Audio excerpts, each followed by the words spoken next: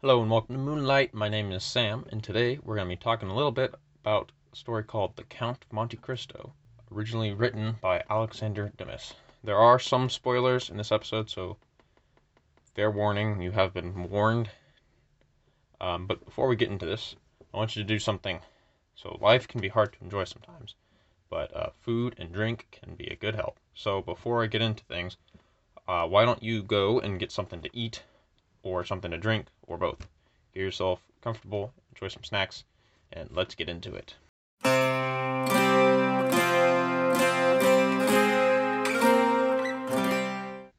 So The Count of Monte Cristo was originally published in 1844, and it's a good old-fashioned story of romance, revenge, and some fun swashbuckling action. Now, if you aren't overly familiar with the story, don't worry, I'll tell you about it in a little second. But first I want to talk a little bit about the author. So Alexandre Dumas, he was a French author born in 1802. 1870 was when he passed away. He's a very widely read French author, and his books have been translated into several different languages. You might be familiar with some of his other works, including The Three Musketeers and The Man in the Iron Mask. So the plot of The Count of Monte Cristo is fairly simple. It's a basic story of revenge, with a fair fortune character by the name of Edmond Dantes, who gets betrayed, ruined, and thrown in prison by about 3 different people. And after making friends, he's in jail, he's able to escape. And after he escapes, he kind of swears vengeance on those people who wronged him. And those who've conspired against him. And then he goes out and he begins to plan his excellent vengeance and revenge using his newly found resources, in hopes to get back at those who had ruined him several years earlier. For those of you who aren't familiar, not only is The Count of Monte Cristo an amazing book, the story also has a great movie with people like Jim Caviezel, Guy Pearce, Dagmara Dominczyk, and Henry Cavill, who you might know from playing Superman and Man of Steel. Now, something I love about both of these, the book and the movie, is how different they are. So normally, whenever you're watching a movie that has a book, the movie tries to stick fairly close to the plot of the story, and they'll only change like 1 or 2 things here. Well, because of what the kind of book that the Count of Monte Cristo is, they actually had to change it a bit. So it's actually kind of fun that you get to watch 2 different stories, or like so the movie is a completely different story, and the book is a completely different story, and they mostly just share a name and some familiar like revenge aspects, and how like Dantes makes his fortune and stuff like that. So much more in the book that they couldn't put in the movies, just because if they had tried to put it in the movie, it would have been probably like 5 hours long, and no one would be able to sit through it. I'm gonna talk about these back and forth a little bit. So minor spoilers and sometimes major spoilers, depending on how far I go through these things. So the movie is definitely like good, and I would actually probably recommend watching the movie first, just because there's a slight possibility that if you read the book first, you'll be disappointed in the movie. But if you watch the movie first and then you read the book, it's gonna be like, wow, this is amazing, and we should totally go read the book, because that one's totally good. So now I'm going to get into spoilers now, so if you want to read these books, read this book, or watch this movie, probably stop the podcast here, and go watch it or read it, or if you don't care about spoilers, because let's face it, this book is 150 years old, and probably most people haven't heard of it or haven't read it, and so you'll just stick around and listen to the plot point, and if you're convinced by my terrible charisma, then you will go watch it or go read it. But so the main 2 differences between the book and the movie is who exactly the Count of Monte Cristo is, and also who the main villain is, quote unquote villain. So in the book, the villain is more pointed towards Fernand, who was Edmond's best friend, and who essentially when Edmond went missing, he decided to marry Edmond's fiancée, and Edmund in the movie blames him for essentially stealing away his life and what happiness he could have had with his fiancee.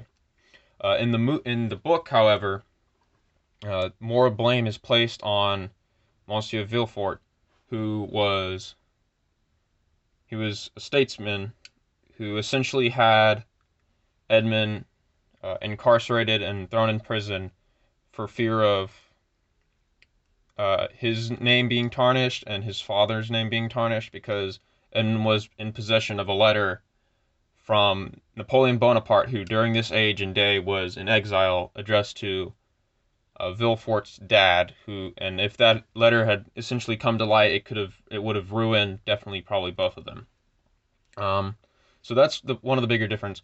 And I will say that Fernand's betrayal is done a bit better in the movie, at least how I think so, because in the movie, Fernand is portrayed as Edmund's best friend, and so like they've kind of gone through life, and they've got this little game that they play where whenever something good happens to one of them, they hold on to a king's piece, and so they'll say "King's me Edmund" or "King's me Fernand," and it's kind of like saying good fortune to you, and then when the next person comes and so Fernand ultimately he gets jealous because he's always seeing that Edmund is so much happier than he is, and even though Edmund is poorer than he is, and so he's like, Edmund's kind of got it all, he's got the girl who I also like, he's got everything's just kind of upside for him. He's like, it's kind of annoying that I'm always comparing myself to him, and so that's where his betrayal comes in. But in the book, while he is still a romantic rival to Edmund, he's more like just like a passerby, and so like depends on how that was. Like maybe if you're just a passerby, you wouldn't have such a trouble with betraying your best friend, or maybe if there's both sides of the argument, but I kind of liked how in the movie they portrayed Fernand and Edmund. It just, I don't know, it sat different. So the second main difference between the book and the movie is how they portrayed the actual Count of Monte Cristo. So in the movie, he is much more of a hero protagonist, and like he's painted in like a perfect light. However, in the book, there's a lot about him that you can tell that Miss Alexander Dimas definitely put a lot into thinking about this revenge plotline, and you can see that the Count is definitely more cynical. He oftentimes teeters from on the edge of like good and evil, and it's actually great because in the book you can easily switch in books you can easily switch perspective, and so Dumas is good in using that, and so he can show that like while the Count is like extremely good in some situations, like you would kind of like maybe not want to hang around him all the time because he kind of like gives off an edgy vibe. um and so he definitely paints so in the book he's definitely painted more as um he's still a protagonist, and you still root for him because he's kind of one of those fun, he's kind of like a fun villain though, um that you root for, but you also see a lot of the torment that he goes through, and like the different side of how he's been affected by the different levels of betrayal that he's gone through, because there's a lot of like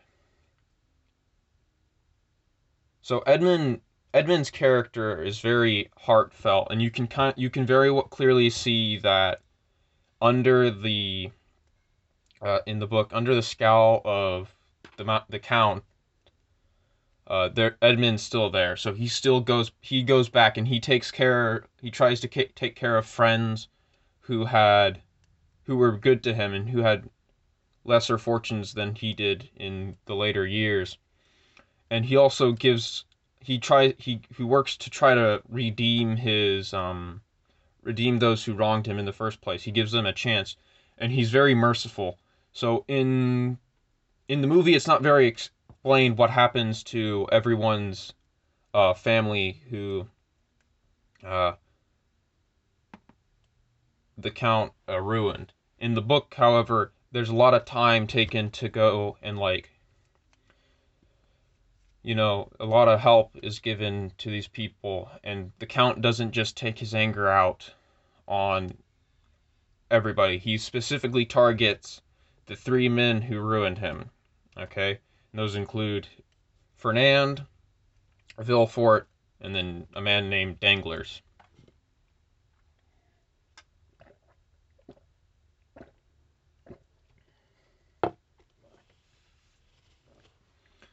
And Loomis actually somewhat romanticizes what the Count does in a certain light. He depicts people on the other side who are in proximity of those he wants to get revenge on, and he actually helps them. So he doesn't just leave Fernand's family to die in the streets or whatever. He helps uh, his son Albert and his wife Mercedes kind of move past his father's the father's failing. For Villefort, he gets Villefort to essentially um, he helps for Villefort. He helps actually Villefort's daughter marry the man who she wants to marry for love and whatnot, by also making sure that the right people get the right what they deserve. And for Danglars, he just kind of he bankrupts them, but he doesn't affect the wife of Danglars or Danglars' kid's son. He's very merciful in that. And so definitely I think you guys should check this out if you find the time, if you like what you've heard. And I would encourage you to check it out because I am terrible at explaining things. And so there's both a movie that was published in 2002 and a book that was published in 1844. Yes, the book has English translations. It's got French translations, of course, and it's probably got some other translations that you can go read about. And there's probably got one of those simplified versions, but definitely go check that book out. One last thing, or actually, no, I'm not gonna spoil the ending of the book for you. I'm not gonna spoil the ending of the movie for you either, even if I have a little bit. But the book has a nicer ending. I will say that. Personally, I think it has a nicer ending. Just because, there's. Yeah, I'm not gonna spoil it. I mean, I do my best to be as vague as possible. But there's a high contrast between how the book portrays revenge and how the movie portrays revenge. So I'm gonna let you guys go check that out and determine for yourself. And you guys have a nice night.